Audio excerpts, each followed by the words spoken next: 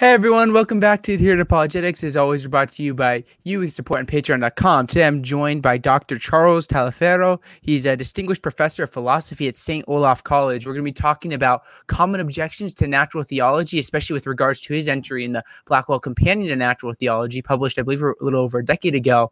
But Charles, thank you so much for joining me. How are you today? I'm well. It's good to be with you, Zach.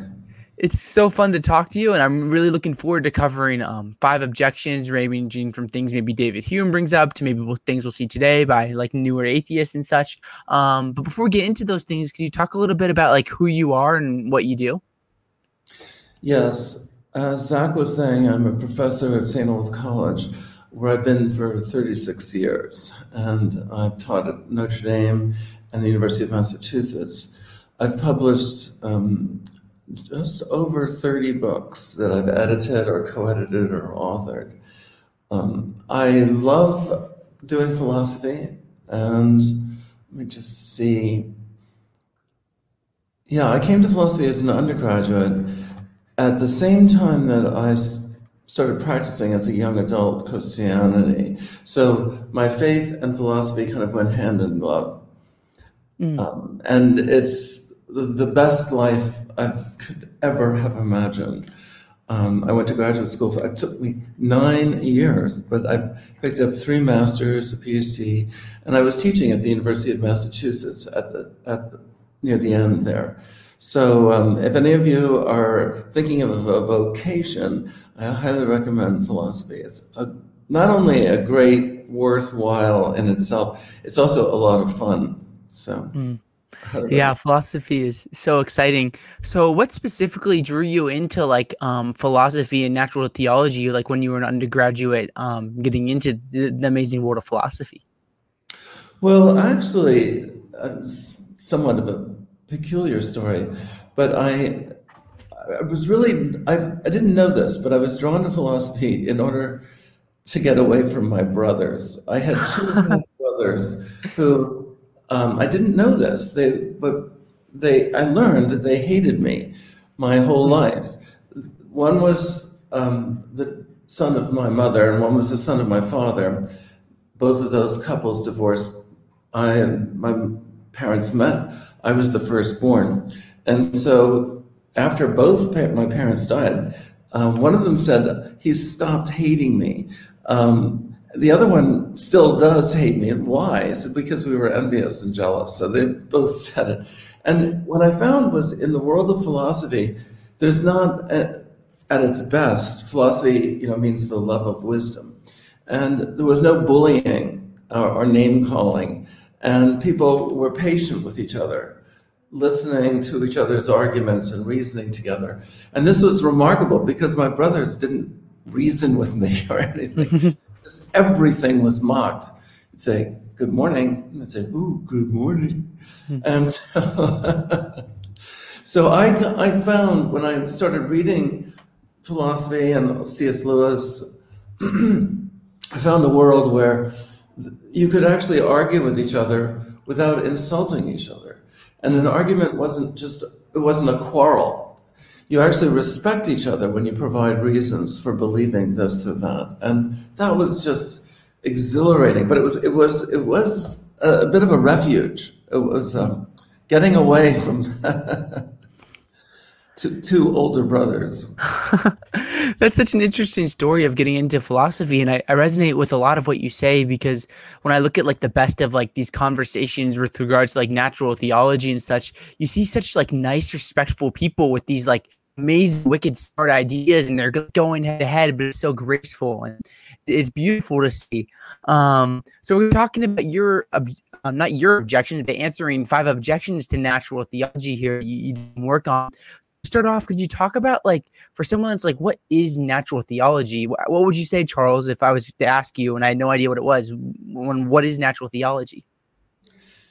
Natural theology is basically a philosophical inquiry into the existence of God based on experience, reason, reflecting on the nature of the cosmos, but without appealing explicitly to Scripture, to the Bible.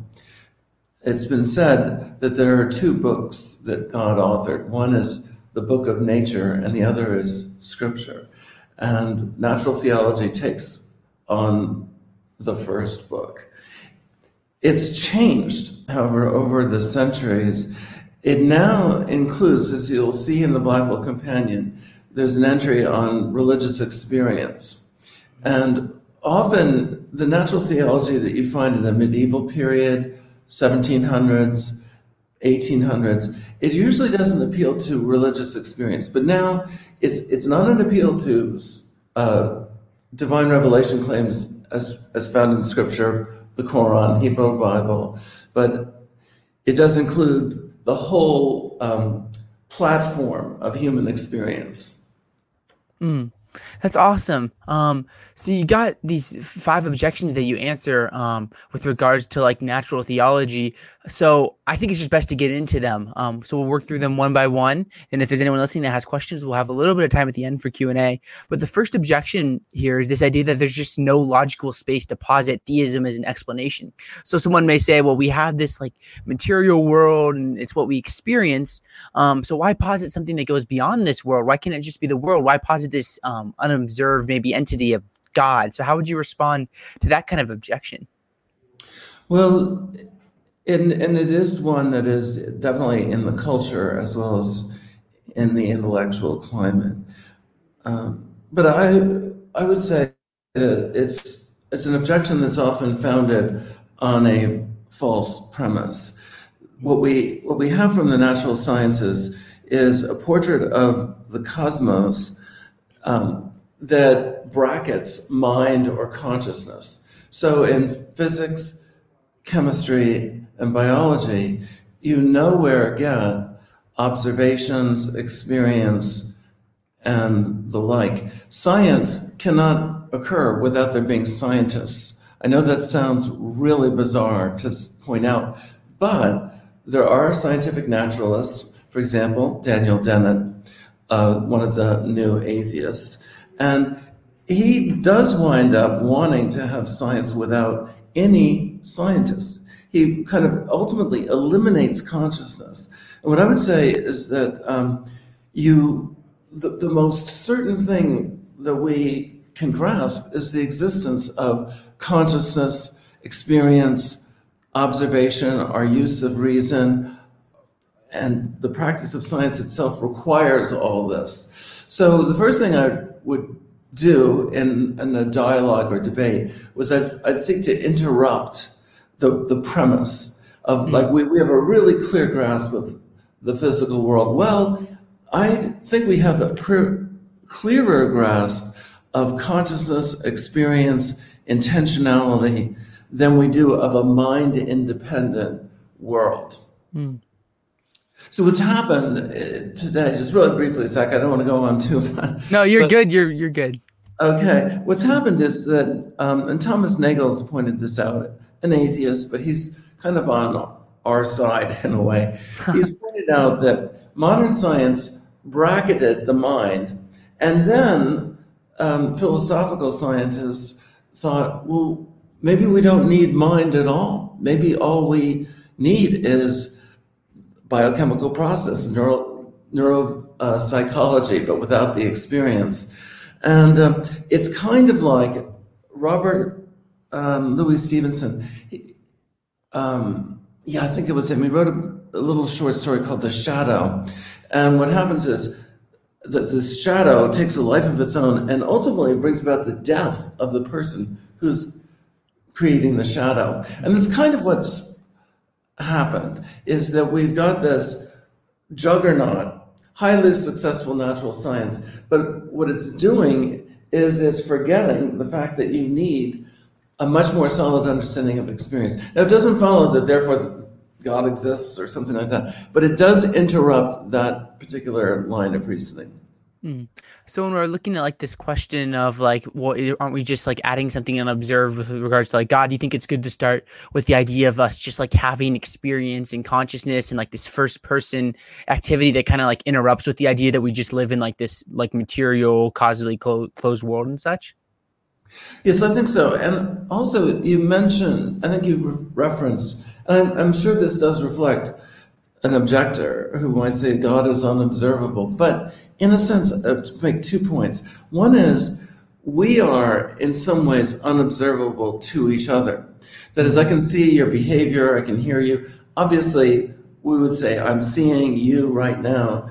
But do we do this because we're functioning as a mind-body integrated whole. And Yeah. that's perfectly sensible. But 2 things. One is technically, we don't observe literally your thinking and feeling and experiencing. We can open up your brain, open up your skull and observe neurological patterns, but I can't literally see the thought, Charles is talking.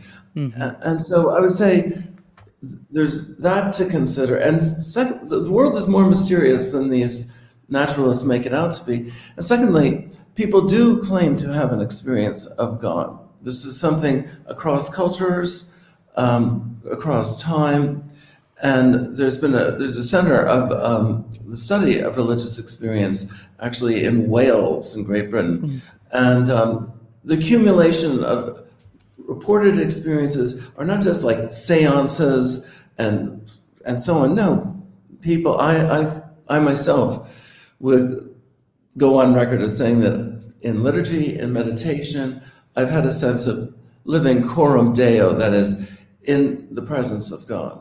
So that's part of a datum, along with the contingency of the cosmos, the fact that it's ordered, the fact that consciousness has emerged.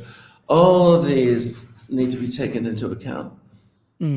Yeah, I think his name is Kai Kwan, who wrote the argument from religious experience in the Blackwell Companion, and it's a really interesting read on this topic. But the second objection here is an interesting one. I've seen people, Sean Killen, his debate with Will and Craig, talk about this, and it's the idea that theism has no explanatory power with regards to like the natural sciences. So maybe they'd say like, we can observe the cosmos and all of these things, and it seems like it's just naturalism. Like we observe natural forces behind maybe like the shifting of planets or like the formation of stars and such. So theism, though, there's no scientific tests that provide this like explanatory power to kind of like give legs to the theistic idea. So a little bit similar objection to the first one, but a little bit different. So how would you respond to that kind of objection, Charles? Well, at the risk of circling around the same point, I would say that we actually have a clearer grasp of intentionality and purposive activity. We wouldn't have science without being able to just even the project of explaining whatever extraterrestrial planetary motion or terrestrial movement. All of this presupposes a clearer grasp of what it is to do things purposefully and intentionally. So the whole idea that we have a clearer grasp of subatomic parts than we do of the mind, it gets it backwards. We would have no concept of atomic theory, motion, unless we had a grasp of the idea of atomic motion, the concept of atomic and subatomic parts. So this idea that so it's really the intentional, purposive world that is foundational if you're going to have science at all. If you say, how can we account for science? Well, you can't account for science without presupposing purposive, intentional explanations. And that's the kind of explanation that comes into play with theism. That is the belief that there is a transcendent, all-powerful, all-knowing, all-good divine reality that intentionally creates and sustains the cosmos. That's all intentional, purposive forms of explanation. And we know those work because we know it in our own person. So what you're saying here then is we have this tool of science, which is so good at helping us understand things around us and like all these amazing things with regard to the subatomic level and such. But we have to like in the first place just ask like, what is science? Why can't we do science even in the first place, and kind of get like beneath the surface almost with regards to this second objection? I think that's right. And as a matter of fact, so as not to repeat the earlier points, but science actually presupposes ethics. It doesn't explain ethics, it seems to me, but you can't do science without ethics, minimally, of truth telling, of observing, of careful observation, of not falsifying the data, and so on. And also, we should keep in mind that in the history of science is built on collaboration. And this is where you actually have to trust others. That's never been bigger than right now during the pandemic. Labs, I just happen to know personally from in New York, let's say labs that used to compete, like Cornell in southern Manhattan and Columbia, the northern part, the west side, these labs would compete for grants and so on, but now they couldn't be closer in terms of sharing absolutely all the data. And so, again, science makes a very interesting object to consider. A philosopher, Whitehead, once said, a scientist who tries to establish that there's no such thing as purposiveness is a very interesting object of observation.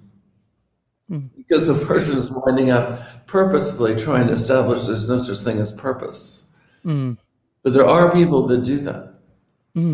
It's so interesting here. As we move on here, we have a third objection, which says that I found this. I was rereading your entry a little bit last night, and I found this really interesting because it's the idea that theism is only plausible because it compares God to a person. So it's almost like it's saying that we're like crafting a God as in our own image, as kind of like an explanation for like the big questions and such. So I'm curious, like it's like, oh, we have this, like we have minds, well, let's just posit a mind, and we have power, let's just always posit there's like this ultimate power. That's kind of like how we get the theistic explanation. So like how do you respond to this kind of objection? Well, it's a matter of doing a comparison. That is, if you compare, when you're explaining matters, often, whether it's a crime scene or just explaining life during a pandemic, what you're doing is often comparing theories or hypotheses. And in terms of, you spoke about the big questions, I think the big questions in certainly Western intellectual climate, and pretty much this is global, is between a scientific form of naturalism and theism. I think these are the big schools of thought. And I think if you look at the Indian subcontinent over the centuries, it was really Buddhism versus Hinduism. There are all kinds of versions of each, but they were often comparing a kind of natural account versus one that posits some Brahman in this case. And what theism does is it does account for the existence of consciousness, persons, and the like, but it does so on the grounds that consciousness, as it were, has always been. So there is a sense in which, and I'm a Trinitarian, so I believe the Godhead consists of Father, Son, and Holy Spirit, kind of three centers of consciousness that are interpenetrating. So the Godhead is not homogeneous, it's more like a community. In any case, what naturalism winds up with, though, is an account of the whole cosmos with an appeal to chance and necessity, with an appeal to a non-personal cosmos, mindless, non-conscious, and so on. And so the burden of naturalism is to explain how consciousness emerges. And a lot of people, the reason why a lot of naturalists wind up denying the existence of consciousness is because it seems as very difficult to explain. Why would you have the supervening and emerging? It's kind of an argument from fine-tuning that comes into play. So, and in fact, one of the views that is now making headway is called panpsychism. Yeah, David Chalmers. That's right. And so this view is kind of like Well, we are having a hard time explaining where consciousness comes from. Hmm. Maybe we should be theists. No, let's not. Let's just let's claim that consciousness has always existed, but not in terms of the Godhead, that a supreme mind or minds, but it's always been there. So this is, yeah. So, but the fact that panpsychism is emerging is a reason to think that consciousness, it's very difficult to explain without there being, a metaphysics which posits consciousness as a primary principle, Mm. cosmic. Yeah, it's Yeah, so it's so interesting. interesting. And I just want And to I just want to, the Steelman the naturalist, hopefully not Strawman, but hopefully Steelman the naturalist here. And when you think about like these big questions, what's like we have like this idea that, well, there's probably something necessary when we think about the fact of like contingent things like you and I, Charles. And then we have this thing called consciousness. And well, it seems like it almost like you may have to be some sort of like brute necessity, like panpsychism, something along these lines. And it seems like you have under naturalism, like all these kind of like things that almost end up having to be like brute facts, but without any sort of like unifying explanation for them. So do you think like the theistic picture provides like a more unifying explanation of the things in this world? I do. And so it has a great explanatory power, I believe, and it is able to offer a unified account of values, not just so the emergence of consciousness, but also the emergence of values. It's able to account for religious experience as being disclosive and having normative force. And you've got to kind of go in that direction. In my view, the notion of brute facts, I might just comment on that. And that is, theism understands, classical theism in perfect being theology understands God as existing necessarily. God's essence includes God's existence. So what God is and that God exists are the same, unlike us. There's what we are, Homo sapiens, and then there's whether there are any Homo sapiens. However, what I would say is every philosophy has some brute facts or purported principles. So the question really is, what can you do with it? If you, again, going back, if you give me science, I think you're going to have to give me consciousness, purposeness, intentionality, all this.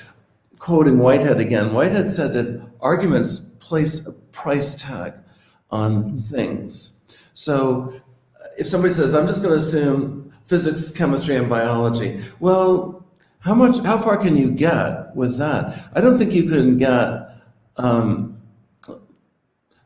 warfare, presidential elections, and so on. To get into our world, our social world, you're going to need psychology, history, the social sciences, and I think ultimately you'll need philosophy.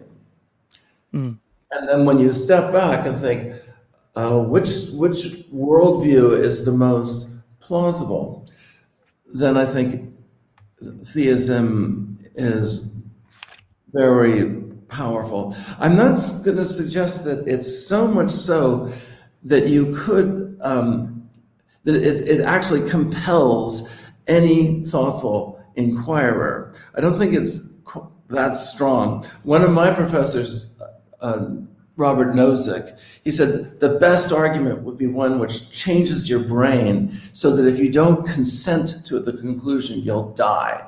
No, it's not that order, but it is, I think, more reasonable than agnosticism. Reasonable people can deny the cosmological argument from emergence, and the ontological argument, but I think on a cumulative case is not absolutely compelling, but I find very forceful. Yeah, thank you for that. Another objection I have here, as we talked about this cumulative case, is the idea that, well, maybe there's just no framework in which we can test theism. I hear a lot of people, especially online, that will talk about the idea that we need this like empirical evidence to prove that God exists or things like that. Like all these philosophical arguments are great and good fun, but there's no proof that God exists. We can't put him in a test lab and demonstrate that he's here. So I'm curious, like, how do you respond to this kind of objection to natural theology? Well, in philosophy, anyway, the notion of proof has almost no place at all. There's almost no argument that, so there, what are there, around 8 or 9 thousand PhDs in the United States. Mm-hmm. There's no single argument that or position that all of us would agree to. So you find proofs in mathematics and logic, of course, but on this point, I would note that radical skepticism, somebody who is deeply skeptical about sensory experience, very few philosophers would claim you could prove to the skeptic that the world is as it appears. The certain thing, I think we can probably, I'm sort of with Descartes here, I think that denying the self is probably the most, let me find the best way to put this. That is, denying that you yourself exist seems to lock you into a contradiction because you have to exist in order to disbelieve that you exist. So on these foundational points, but I couldn't prove to a rigorous skeptic in the tradition of Sextus Empiricus, going back to the ancient world. And there are skeptics. Peter Unger at NYU, he wrote a book called Ignorance, claiming none of us know anything. And he even wrote an essay called Why I Don't Exist. He followed it up by Why There Are No People. And Amazing. it's astounding how far people will go. One of my good friends, an atheist, but Galen Strawson, he for about 2 years defended the view that selves, that is persons, only exist for 3 to 4 minutes. But I'm in the book, I don't mind him knowing this, but I personally think that some of these are designed to get, well, attention. Yeah, I wonder like if we're gonna like follow the naturalist route like all the way through, if we'd almost would have to deny like ourselves exist. Like it seems so intuitively obvious, but then if we just live in a material world, we might just be like rearrangements of pre-existing material. So there really wouldn't be anything unique about us necessarily. Maybe one route a naturalist might take is, which is interesting to think about. The final objection I have for you here, and then we'll do a couple of questions, and I saw a super chat, is the idea that natural theology just isn't enough to justify belief in God. And it's kind of similar to the idea that where we just can't test theism, but we can't show things like God being like omnipotent or omniscient or like a mind or things like that. Just because we just can't show it. We can make these arguments, but we just don't know. So how do you respond to this kind of objection to natural theology? Well, we can test philosophical hypotheses for their elegance, their coherence. There are dozens, hundreds, thousands of arguments on divine attributes that it's incoherent. There's a book by Michael Martin, he died sadly about 3 years ago, called Atheism. And as Peter Van Meegen said, there wasn't an argument for atheism that Michael Martin didn't like.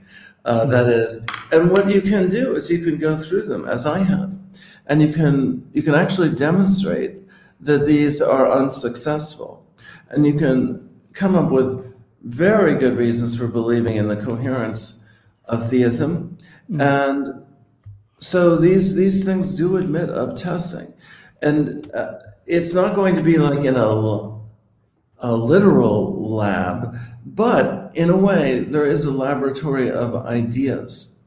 And we have ways of arguing when we do ethics that doesn't, let's say if we're arguing about utilitarianism, and there have been lots of Christians who've been utilitarians over the years.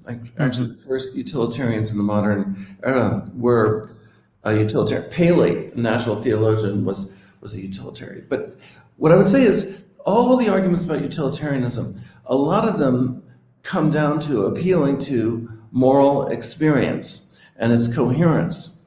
Does utilitarianism generate highly counterintuitive results?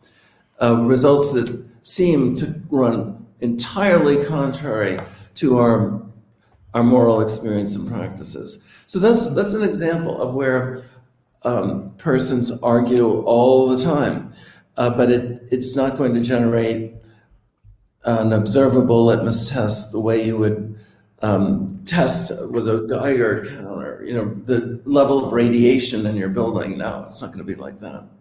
But it can be tested nonetheless. Yeah, it's super interesting. So we're gonna go through a couple of questions or super chats, things like that here for these next few minutes. So we have a super chat from Israel. So thank you so much for that and your support. He says, "How close is the relationship between philosophers of science and scientists? So, like, why are there these scientists that are making outrageous philosophical claims?" He says, "I mean that if like do they not interact with philosophers at all, or how detached are they from each other?" So he's talking about, like, ideas like Stephen Hawking said, like philosophy is dead, or like some, like there's very popular scientists that will say like, oh, there's just nothing at all to this theistic stuff. So what are your thoughts on this question, Charles? Yeah, I'd say, some scientists like Hawkins, but I would also say Dawkins, they're not philosophically trained. And so when Hawkins actually suggests that the cosmos could have been created by some wave activity and the like, and that is not a case of explaining the cosmos. That's not violating the principle that nothing comes from nothing, because he's positing these waves and particles and so on. So I think that philosophers of science have actually been doing a better job in 2011 than they did in the 1950s and 60s. A fair number of philosophers of science seem to not really be firsthand acquainted with scientific practice itself. It's kind of like in the philosophy of art. A lot of philosophy of aesthetics and art was done by philosophers who had very little experience of the art world. That has changed. But I would say that if you speak with a neurologist, often it's the case they'll reveal that they actually believe there's more to a person than their brain, because they rely on the reports of subjects. They can't see thinking and feeling. They discover the visual cortex by asking subjects, "What color are you seeing now?" So it's the case. Sorry. Okay. Hi, everybody. I'm in the midst of my apartment got flooded. There's a plumber coming. No worries. But the business about philosophy being dead, there's an old saying that philosophy always buries those that are coming to bury philosophy. Why? Because you really almost can't attack philosophy without having a philosophy. Yeah, that's great. The next question here is from BDS, which says, "It seems to me that the foundation of belief in the God of Christianity, the God of Jesus, is religious experience, and intellectual experience is supplementary. Is this the correct way of thinking?" So I think he's thinking about like the idea of like having the law of science and the law, like the scriptures and such. So what are your thoughts on this question, Charles? Well, I think it's a terrific question, and Let me just think for one second before I No respond worries, no right worries. away. I'd say that um, natural theology or philosophical reflection is it it it's more common than you think. That is, I think many people believe in a higher power. In fact, according to sociologists, only 4.4% of Americans would identify themselves as secular atheists.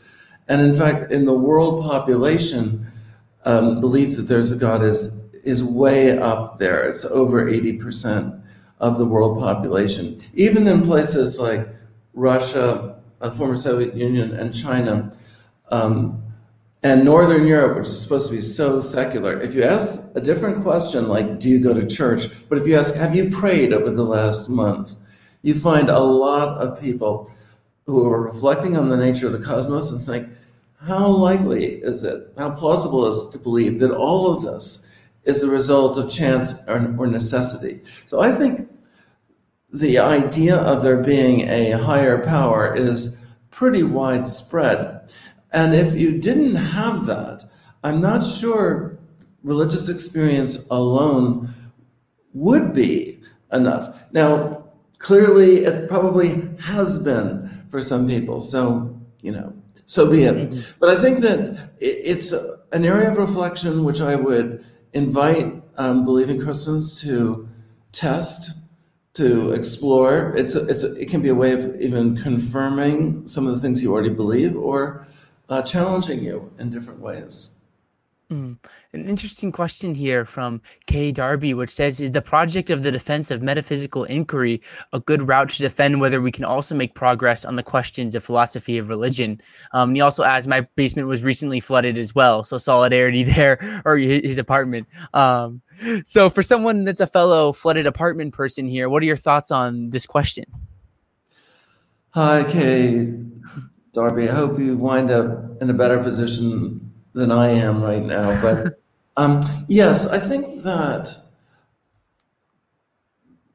metaphysical inquiry is, I will say it's almost unavoidable. There are, however, Wittgensteinian philosophers. Howie Wetstein is a friend of mine who is a practicing Jew, but he doesn't believe that there's a God. He says, I'm a naturalist, I pray, I think I'm in contact with God, but I think it's a very confusing position because basically Howie Wetstein, Wittgenstein, they have to posit there are language games, there are concepts, there are people praying. This is a metaphysical claim. Metaphysics, for some philosophers, means something very exalted. Like you're not doing metaphysics unless you're with Hegel or something. But metaphysics, which literally means after physics, and it comes back to Aristotle, but it literally is just your view of what exists. It's synonymous with ontology. Sometimes it's distinguished, Heidegger and so on. But if you're just looking at a philosophical dictionary, it means it's answering the question of what is there. And I think that that's extremely hard to avoid. Nietzsche tried to. Nietzsche had an interesting argument. He said, if there's no God, there can't be any such thing as truth, and there can only be perspectives. But even Nietzsche has to posit the existence of perspectives, that perspectives really exist. Otherwise, his view of perspectives would be nonsense. So I think the attempt to avoid metaphysics is bound to fail. In fact, one of the most famous books, logical positivists, try to get away from metaphysics. And I wrote the entry, by the way, on philosophy of religion on the Stanford Encyclopedia of Philosophy. It's free, it's online. Check it out. I address the positivists, natural theology, revealed theology. But a very famous book came out called The Metaphysics of the Logical Positivists. And they're going, oh my gosh, we're trying to get away from metaphysics. But they have one. And Hume had one, even though some people that claim to follow Hume Hume posits the existence of ideas or sense objects. Mm. Yeah, that's great. Thank you. We have one more question here before we'll start to wrap things up from Alex Ray, which says, why is scientific naturalism, materialism so strong these days? Why do you think it has a hold on so many prominent scientists? So what's your thoughts here, Charles? Well, it's one of the most powerful instruments that we have of knowing ourselves and the world. It generates a body of knowledge which is self-correcting and the like. However, I think it is based on a kind of amnesia or a kind of disregard of what you need to have in order to have science itself. You have to have consciousness, you have to have experienced thoughts, intentionality, purposiveness, and so on.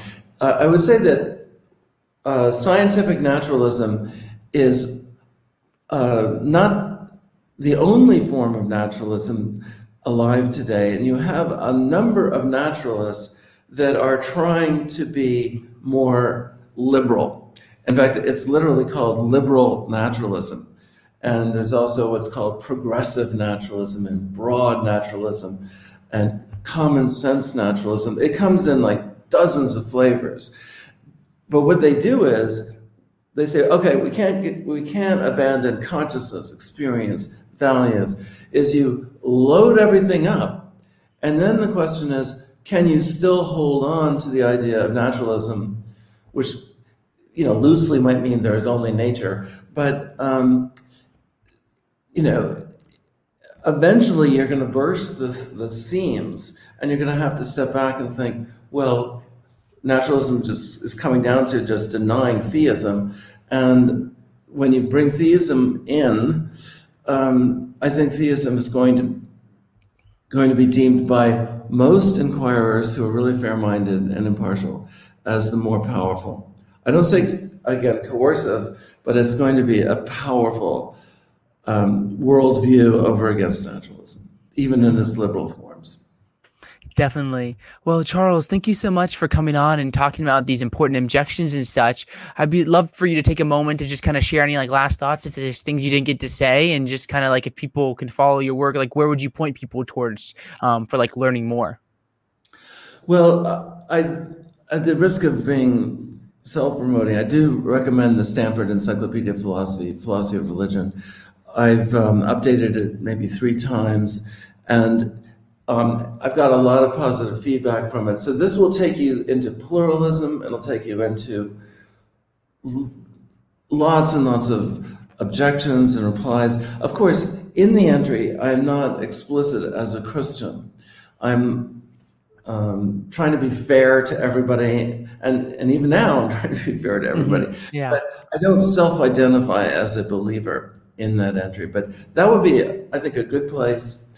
And then one more thing is that there's a 4-volume encyclopedia of philosophy of religion with 350 entries. Awesome. And I'm the senior co-editor. We have 5 associate editors. We have an atheist, we have a practicing Jew, we have a Hindu, and so on. And then we have 15 other assistant editors, and it's going to be out this summer. It'll be the most comprehensive guide to philosophical reflection in every area of religion around the world, from Sikhism to every form of Hinduism, and also all the main figures in the history of Christian theology and philosophy. So I highly recommend that.